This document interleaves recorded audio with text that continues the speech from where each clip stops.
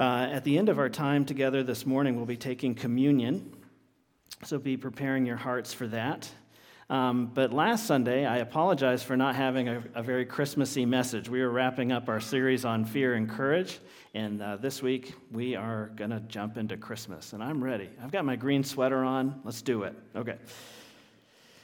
And we're going to be spending time this morning in Luke 2, verses 1 through 7. You can turn with me in your Bibles, Luke 2, verses 1 through 7, where we find these very familiar lines. In those days, a decree went out from Caesar Augustus that all the world should be registered. This was the first registration when Quirinius was governor of Syria, and all went to be registered, each to his own town. And Joseph also went up from Galilee, from the town of Nazareth to Judea, to the city of David, which is called Bethlehem, because he was of the house and lineage of David, to be registered with Mary, his betrothed, who was with child. And while they were there, the time came for her to give birth.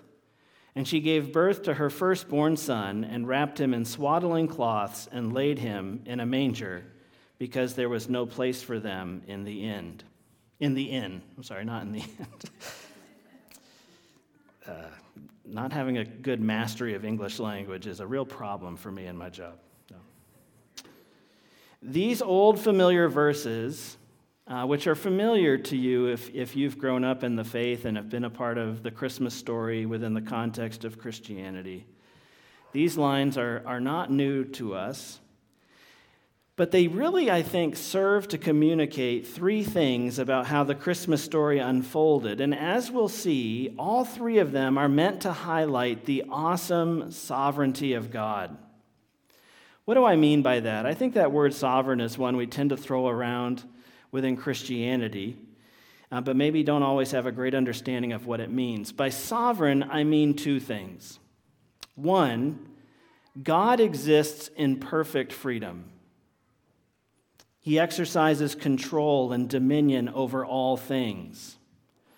And second, he himself is controlled by nothing. He has both the right and the means as God to do whatever he wills according to his good pleasure. And nobody and nothing can limit, thwart, or even delay the doing of his will. He is supreme in power and authority. There are no limiting factors to his rule or his agency. This is what it means to describe God as sovereign.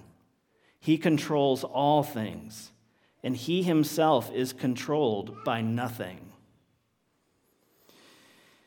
And I believe that these familiar lines in the midst of our much beloved Christmas story exist to confront us with how perfectly free and in control God is, but also to confront us with the surprising things that God, in his perfect sovereign freedom, chose for himself on that first Christmas.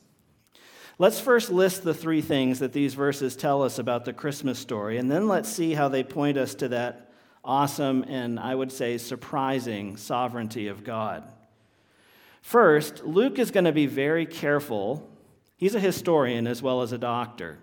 And he starts his gospel account by saying, I talked to everybody I could find. I'm laying out a very orderly account of the life and ministry of Jesus. And he's very careful at the beginning of the Christmas story to tell us the precise historical and geographic context for these events. So that's the first thing that we're told about the Christmas story. And then second, Luke will allude to the fulfillment of Old Testament prophecy concerning the coming Messiah by making it explicitly clear that the birth of Jesus occurred in the city of David, Bethlehem, and that Joseph was of the house and lineage of David. So that's the second thing. He wants us to know that this happened in a way that fulfilled prophecies concerning the coming Messiah. And then third, Luke will highlight the unusual and humble circumstances of Jesus' birth. No room at the inn, laid in a manger. These are three things that exist within these opening verses of the Christmas story that Luke wants you to know: the historical and geographic context, fulfillment of prophecy, and that the circumstances surrounding this birth are frankly really weird, very strange. First, let's talk about this. Verses 1 through 4, he's going to talk about the historical and geographic context of this thing. He says, "In those days, a decree went out from Caesar Augustus that all the world should be registered. This was the first registration when Quirinius was governor of Syria. And all went to be registered, each to his own town. And Joseph also went up from Galilee, from the town of Nazareth to Judea, to the city of David, which is called Bethlehem." Now, this block of scripture begins, interestingly, in verse 1, by invoking the name of Caesar Augustus in Rome, whose very name, which he gave himself, by the way, means great and magnificent. How would you guys like it if I changed my name to Great and Magnificent? You guys now must call me that. I imagine you guys would call me other things behind my back, probably to my face. So it begins with Caesar Augustus, great and magnificent. And it ends in verse 7 by speaking of a baby laid in a manger because there was no place for him in the inn. So we begin with this display of self-promotion and prideful hubris, a man ruling over other men, and we end with a picture of self-sacrificing humility, God, the creator of men, putting himself in a position of humble service to men. This is striking, this contrast. And these kind of contrasts are woven throughout the Christmas story. In verses 1 and 2, Luke lists well-known historical figures such as Caesar Augustus in Rome and Quirinius in Syria. Both guys have Wikipedia pages if you want to check them out. They're real historical figures. You can look them up in your Encyclopedia Britannica. And in verse 4, he lists place names such as Galilee, Nazareth, Judea, and Bethlehem that would have been as well known to his original audience as Bangor, Millinocket, New England, to you and me. We know that Augustus was a real emperor. Quirinius was a real governor. And that all those places that Luke listed were real places that you can still find on a map today. It's noteworthy that the Christmas story does not begin with "once upon a time in a kingdom far, far away." That is the stereotypically vague, non-specific language of fairy tales. In fact, when Luke first wrote these famous words, Augustus and Quirinius would have existed within the living memory of his audience. I suppose it would have been like if I said that such and such an event happened in Augusta during the Kennedy administration. Many of you were alive for that time and are familiar with that place. And that's how it would have landed on the ears of Luke's first audience. He wants his readers to know that Jesus is not the stuff of fable and mythology. I think some people might be tempted to put this story in that category. And I'm sure, frankly, many people do. Especially because the claims that are attached to this story, virgin birth, prophecies, angelic visitation, supernatural happenings, a savior for the entire world, not to mention the mystery of God becoming a man, fully God, fully man, without becoming less of either. Well, it all just seems so fantastical. But Luke begins with the language of chronological historicity and geographic specificity in order to remove this account, as amazing and as improbable as it may seem in the minds of some, from that realm of make-believe, and he wants to place it firmly in the realm of reality. Every word of these verses drip with an earnestness on the part of Luke to convince and convey that these events happened in a real place, at a real time, to real human beings. And because this was all very real, it cannot be, should not be ignored. If these claims are true, well, that changes everything. And what he's very earnestly doing at the outset here is establishing that this did not happen long, long ago in a kingdom far, far away. This happened in Bethlehem during the reign of Caesar Augustus. However, I think beyond the mere historicity of the Christmas story, there is the amazing truth here that Caesar Augustus, as large as he must have loomed in the minds of the people who lived in that day, and I'm sure as large as he loomed in his own ego, having named himself magnificent, he's really a bit player in the unfolding drama of God's redemptive plan. Augustus imagines himself to be masterfully in control of the known world. But he is himself being used as a means to an end by a God who is truly in control. Augustus was the most powerful, the most central person of his time, but really and truly, guys, he is a bit player in the story that transcends time, the story that we're all living in, and whose main hero at the center of it all is Jesus. I mean, have you ever felt small and insignificant? How many billions of people exist on the face of the earth today? How powerless do you feel personally to affect any change against the great political, cultural, and economic forces that are playing out in the world right now? We can quickly become overcome with feelings of helplessness. And if you sometimes feel that way, just kind of caught up and borne along like so much flotsam and jetsam in the current of time, you're acted upon more than you're acting. If you sometimes feel this way, take heart from the incredible display of sovereignty that we see in the opening words of our block of scripture for this morning. God put it in the heart of Caesar to order a census that requires each person to go to their hometown to be counted, and he did all of this, not in his own mind, but in fact, in order to move Mary and Joseph to Bethlehem, so that the prophecy of the Old Testament could be fulfilled. It reminds me of Proverbs 21:1, where it says, "The king's heart is a stream of water in the hand of the Lord. He turns it wherever he will."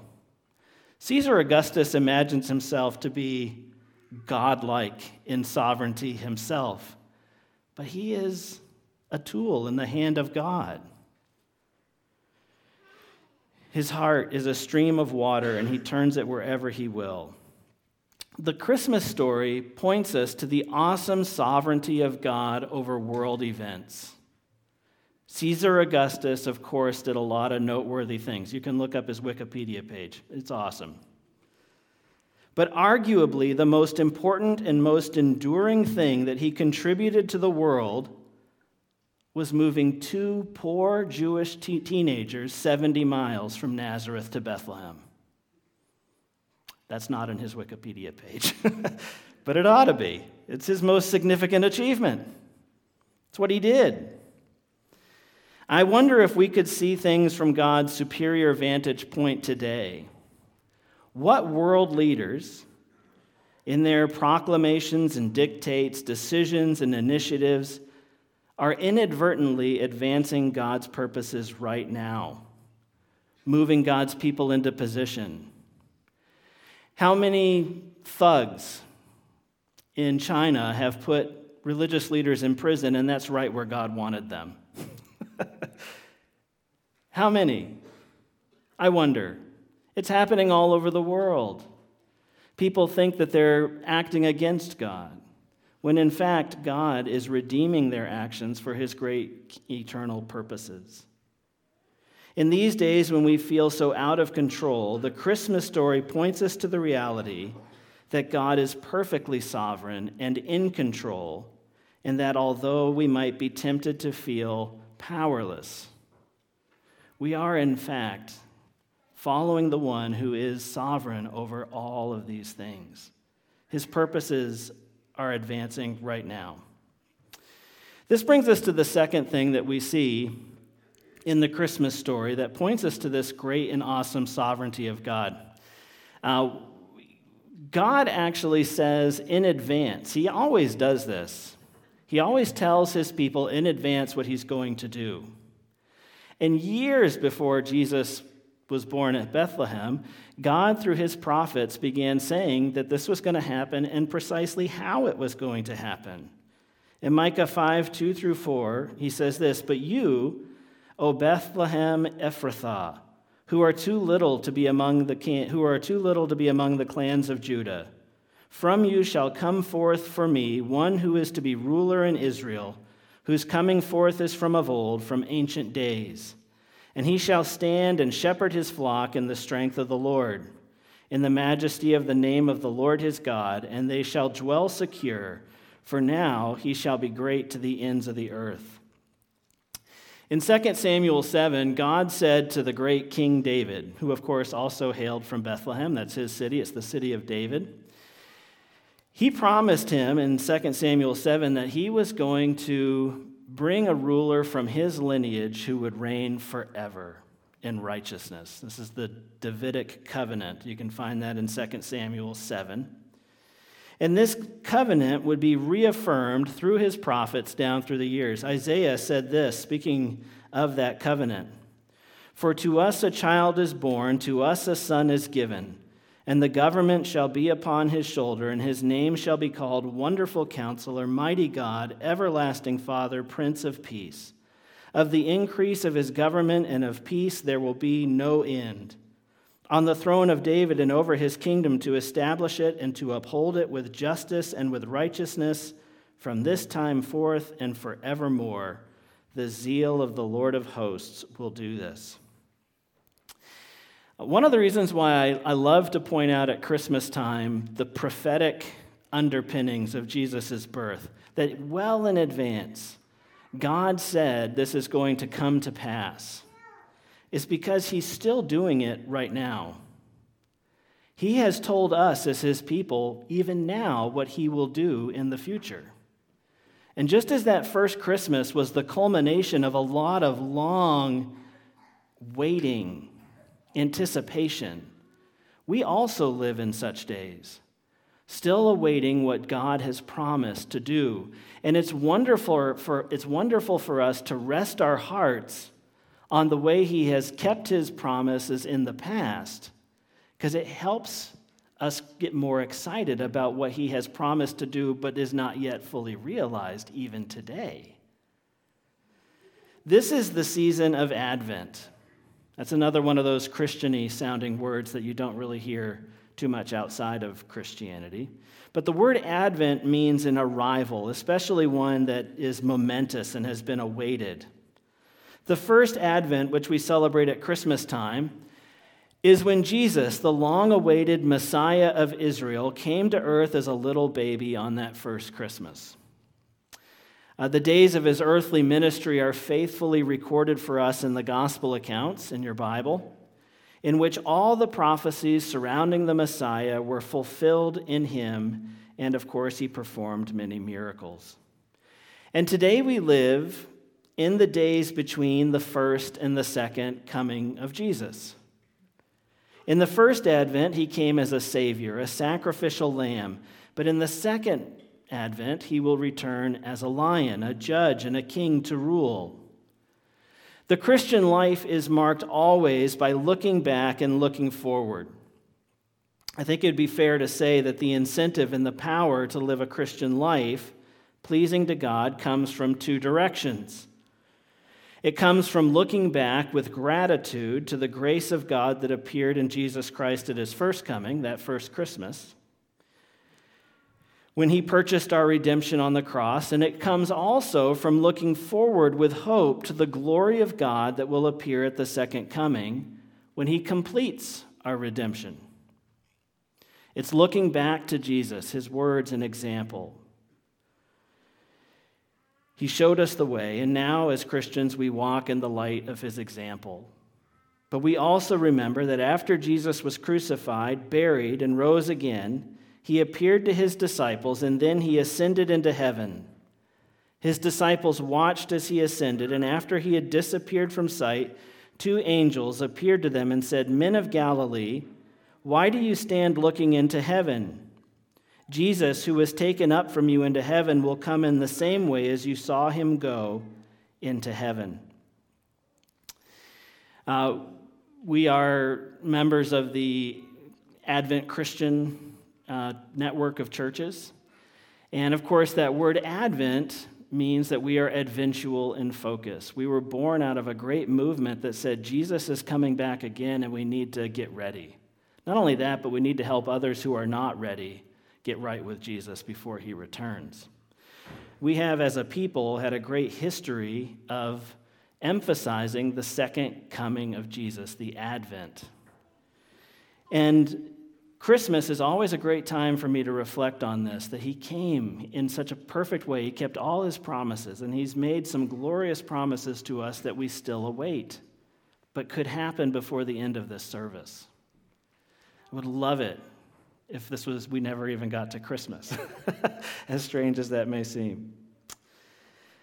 Just as God acted with sovereignty to put all things into place for the first coming of Jesus into the world, so he is moving today, making all things ready for the coming of Jesus, preparing us, his people, sending us out into the harvest. And the question is, are you ready for that amazing day personally? Have you put your trust in Jesus for salvation? On the day of his coming, it will be like in the days of Noah, which is to say, there will only be those who are inside the ark and those who are outside. There will be only those who have put their trust in Jesus for salvation, and only those who remain outside of Jesus. And on that day, my hope and my prayer, if you're listening to this right now, is that you will be found in Christ. You will have put your trust in him for salvation. This is the great Christmas gift that God gave to the world. Jesus came wrapped in Mary, and he was born as a gift of life for all those who would put their trust in him. Jesus died on the cross, taking our penalties onto himself and giving us his reward, and that can be yours. You can be saved today. Would love to talk to you about that if you want to following the service. Come grab me. You'd make my year. Would love to talk to you about it. Just as the shepherds were caught off guard by a bright light and heavenly heralds, Luke 17:24 says concerning the second coming of Jesus, "For as the lightning flashes and lights up the sky from one side to the other, so will the Son of Man be in his day." It's going to burst into the normalcy of our lives with such extraordinary, unexpected majesty, suddenness. The shepherds were just out in a workaday night. It was normal when all of a sudden they were ambushed by divinity. And I believe the second coming of Jesus will be much like that. And this brings us to our last point this morning that I want to emphasize. The last thing I think Luke emphasizes in our verses for this morning, which is really the surprising sovereignty of God. It's not just that he's sovereign, but in his sovereignty, what he chooses for himself. Let me ask you, what would you do if you were perfectly sovereign? If you could do anything, you were controlled by nothing, and you controlled all things, what would you use that for? It's amazing to me what Jesus used his sovereignty to do. There are a lot of strange details in the Christmas story. And when I was a kid, they seemed even stranger to me. I grew up in the church. I grew up in Sunday school. I had a mom and dad, and I was sharing this at soccer last night. My mom and dad, really from a very early age, I was very blessed and fortunate. They told me the truth. They told me biblical truths from a very young age. And because I knew so many Bible stories, the details of the Christmas story were always really weird to me. They really were. I knew, for example, that when the Israelites were wandering in the desert and they got short on food, God miraculously caused manna to fall from heaven and flocks of quail to blow into their camp. When they got thirsty, Moses struck a rock and water poured out.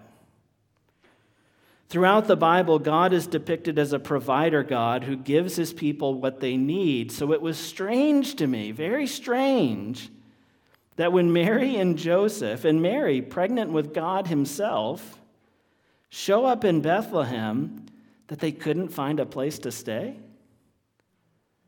Where was the God of manna and quail and water from the rock when Mary and Joseph show up in Bethlehem? If God had wanted to, he could have made a way for them to be put up in the finest room in town. But he didn't. At a minimum, I thought he could have provided a proper crib for the baby Jesus, a feeding trough. But he didn't. And that was all very confusing to me.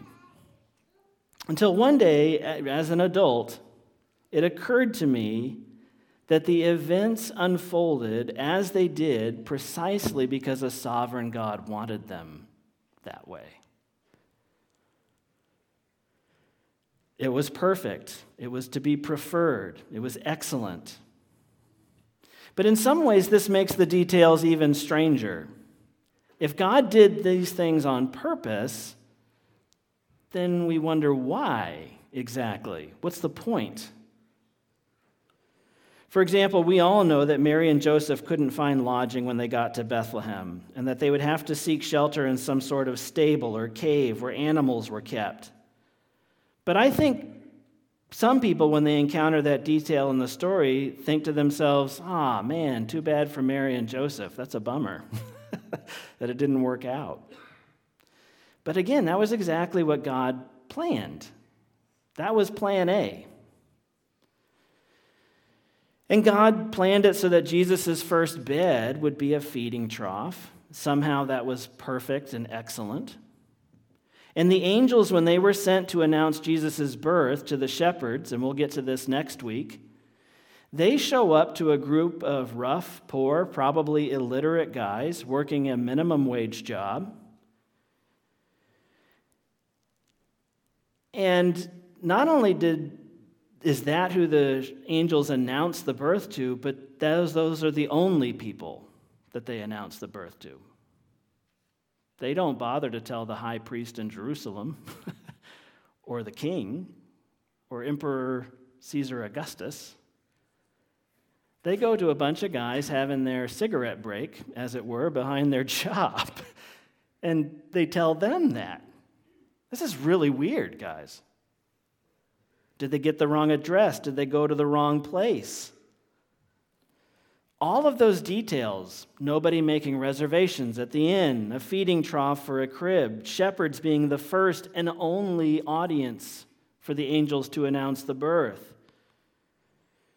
If we didn't know that it was all exactly what God had planned, it would all sound like a bunch of missteps. But because it was exactly what God planned, we should try to understand why it came about in just exactly this way. I don't have a lot of time here. Let me just wrap it up this way. 3 times, let's focus on the manger for a second. Luke brings this up. In fact, in Luke 2, he mentions the manger 3 times. He says it here in the verses we just read.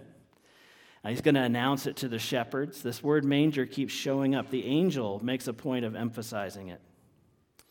And the sense I get is that the manger is a really important detail with significant meaning. God wants you to know about this manger. In John 3:8, it says this: the reason the Son of God appeared, that's Christmas, was to destroy the works of the devil. Sin entered the world through pride, first in Satan, then in Adam. The story of the fall is a story of pride-filled creatures, created beings, trying to seize the place of the Creator, puffed up, full of pride. First Satan, then Adam. Pride was at the root of it all. All the sin and misery, the disease, the death, the cancer, the car accidents, the wars, the horrible calamities that have plagued humanity all down through the ages, it was all born of pride, a grasping desire for the place of God. And so it should not surprise us that just as pride was at the root of all this misery, humility would be the fix. Think of it. In the fall, mere creatures tried to seize the place of the Creator. But here at the beginning of the Christmas story, we see the Creator willingly taking the place of a created being. He assumes the place of a creature. He set aside his divine nature and becomes like one of us, but somehow lower. Philippians 2, 5 through 8 speaks about this amazing miracle at the heart of Christmas. When it says this, "Have this mind among yourselves, which is yours in Christ Jesus." In other words, be like Jesus. And now I'll tell you who Jesus is, what he's like.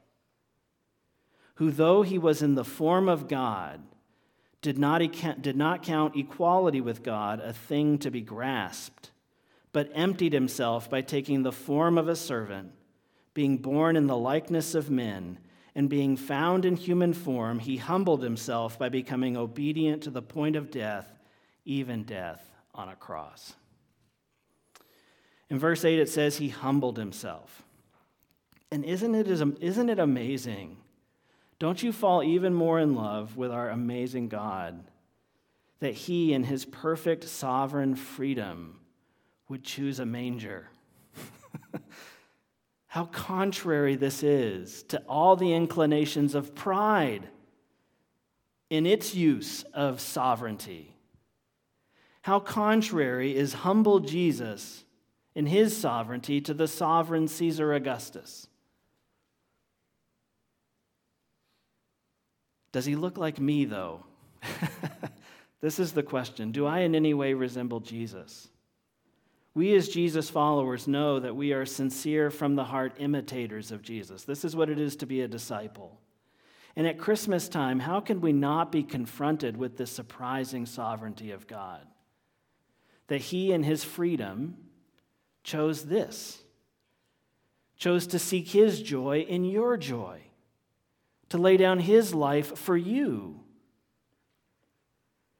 And the challenge before me is, am I going to be like him this Christmas in my life? We say we're followers of Jesus, and here in the Christmas story, he comes into very clear focus for us. He's the target at which we're aiming our lives. And it's helpful for me to see him in this moment, in light of all he truly is.